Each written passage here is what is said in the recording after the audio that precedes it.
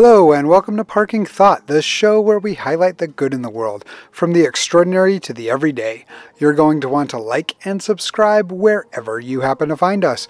Curiosity meet gratitude. My name is Jacob and I'm glad you're here today. In this edition, I'm going to be telling you a story that's sure to get your goose. Yes, I'm trying to be a little bit punny today, and this story does involve geese. So, as you may have noticed, this week we're experimenting with the titles for the show by starting off all of our titles with "and." So this would be Parking Thought and the Story of the Goose That Attacked Me. And that seems to be kind of fun to do. We're also using the animal theme, so we're talking about stories and other events that have animals, because animals are awesome and they're definitely in our lives. So my experience with geese, especially angry geese, starts when I was in 5th grade, and we lived in Connecticut. We had just moved there, and there was a week-long camp that we did. I don't know how our school got away with that. It was in the early 90s, but today I imagine that they probably can't do camps with public school children for a week staying in cabins these days, but we definitely did back then. We went to this camp that had geese who managed to be flying in that year, and it was pretty neat. It was a time of year, springtime, where there had young goslings around, and we discovered that if we went near the goslings, that the parental geese would get really good at hissing at us. Yes, geese, to my knowledge, I learned it at the time. Geese actually make a hissing noise when they are trying to scare away and ward off people and threats to their environment. So this was kind of neat and interesting, and we felt like it was a game. And so we would go around the goslings and try to pat them or something along those lines, and the geese would start hissing at us. Now, when a geese hisses, it actually shows off the inside of its bill.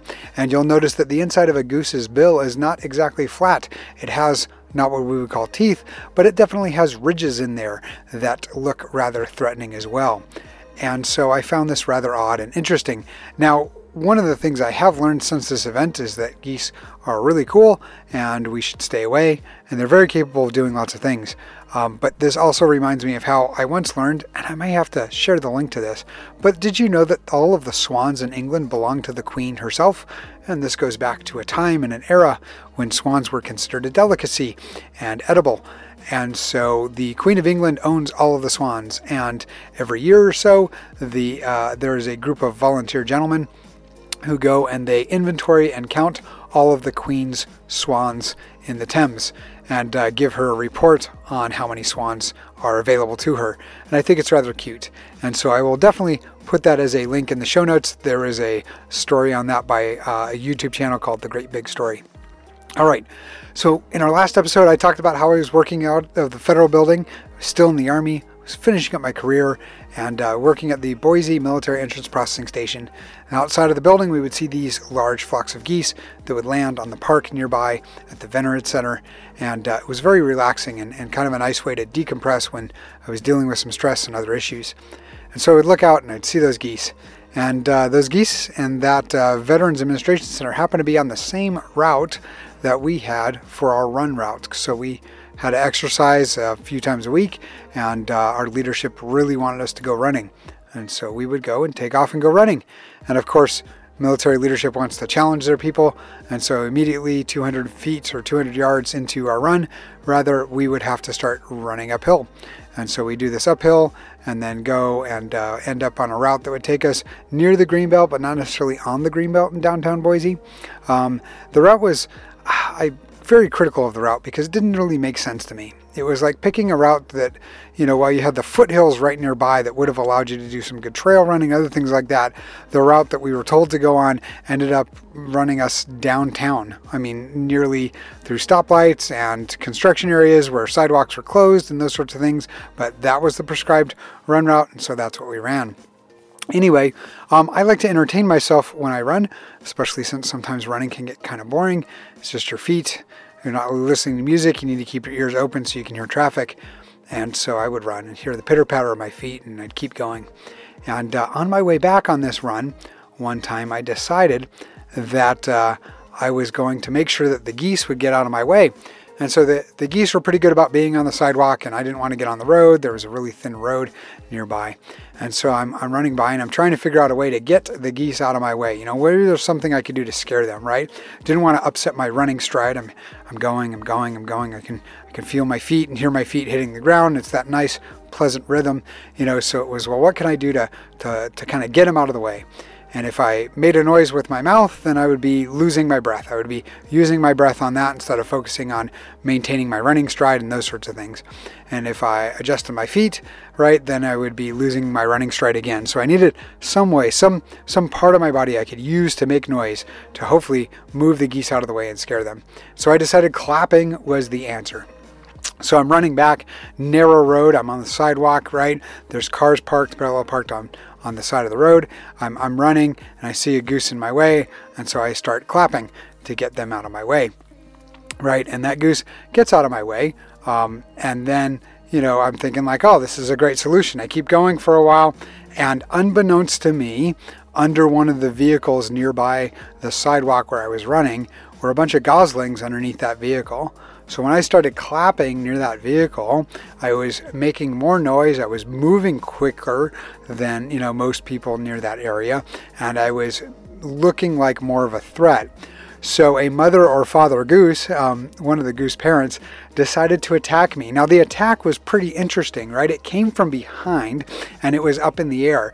The next thing I know, midway through my running stride that I was really trying hard not to lose, and during this clapping moment, was I felt 2 feet from a goose hit me on the back of the head, right, and push me forward as if to knock me down. I'm sure the beak and bill were immediately behind that, but I didn't want to find out. I quickly ducked and dodged a bit and then continued on my pace, and I stopped clapping immediately and started running as fast as I could. I didn't think I had that much left in me, but it made a great adventure story to be able to tell that, yes, one day I did get attacked by a goose because I was clapping thinking that I was going to scare them away, and instead I ended up scaring them into their attack mode. Now, I like to advertise that this show is about the good in the world. I'm really grateful that parents are protective, especially parents of geese. I've been kind of a jerk, but I've learned from that experience not to mess with geese. And that's kind of an important thing to learn and know, that there are some areas in our life where we're pretty open and we're pretty responsive to things, and then there are some areas where we get truly defensive. Now, I didn't intend to pose a threat, but I don't think the goose wanted to wait around until I did. And I think that some of these instincts that we have, not to wait around to fully assess the situation, are entirely appropriate for our life and our environment. But I think afterwards it's okay if we take the time to reflect and to learn whether or not those were incidences of true threat or incidences where it was just somebody being immature, even at 40 years old when I was doing this, running by and being a bit of a jerk. And so I've been that jerk on that end of the spectrum, both with the geese and in other situations in life. And I try to evaluate them to make sure I'm not the jerk going forward. I do try to learn. I'm not terribly good at it, but I am committed to doing it and doing a better job each time. So, if you end up running by some geese and you want to get them out of the way, I don't recommend clapping as a solution. I'd recommend giving the geese their space and moving on. So there's 2 more episodes that we've got that involve animals, 1 more that involves running with animals. And as interesting as you might think a goose is to go running with, I've got a story about buffalo, and that'll have to wait till another episode. So with that teaser, let's wrap this up. This is the part where I tell you that the best way to say thank you for this episode is to share it with someone you know. If you're joining us just for this episode, we're glad you can make it, glad to have you here. And if you want to stick around for the long haul, then remember this podcast can be delivered directly to your favorite device by searching for Parking Thought, either on Podbean, Spotify, Apple Podcasts, or any of the podcasting apps that you may use. Stitcher as well is one of those that's out there. YouTube, we're definitely on the YouTube. Let's see, and I like to finish each episode with a challenge to remember that in a world where you can literally choose to be anything, why not choose to be grateful?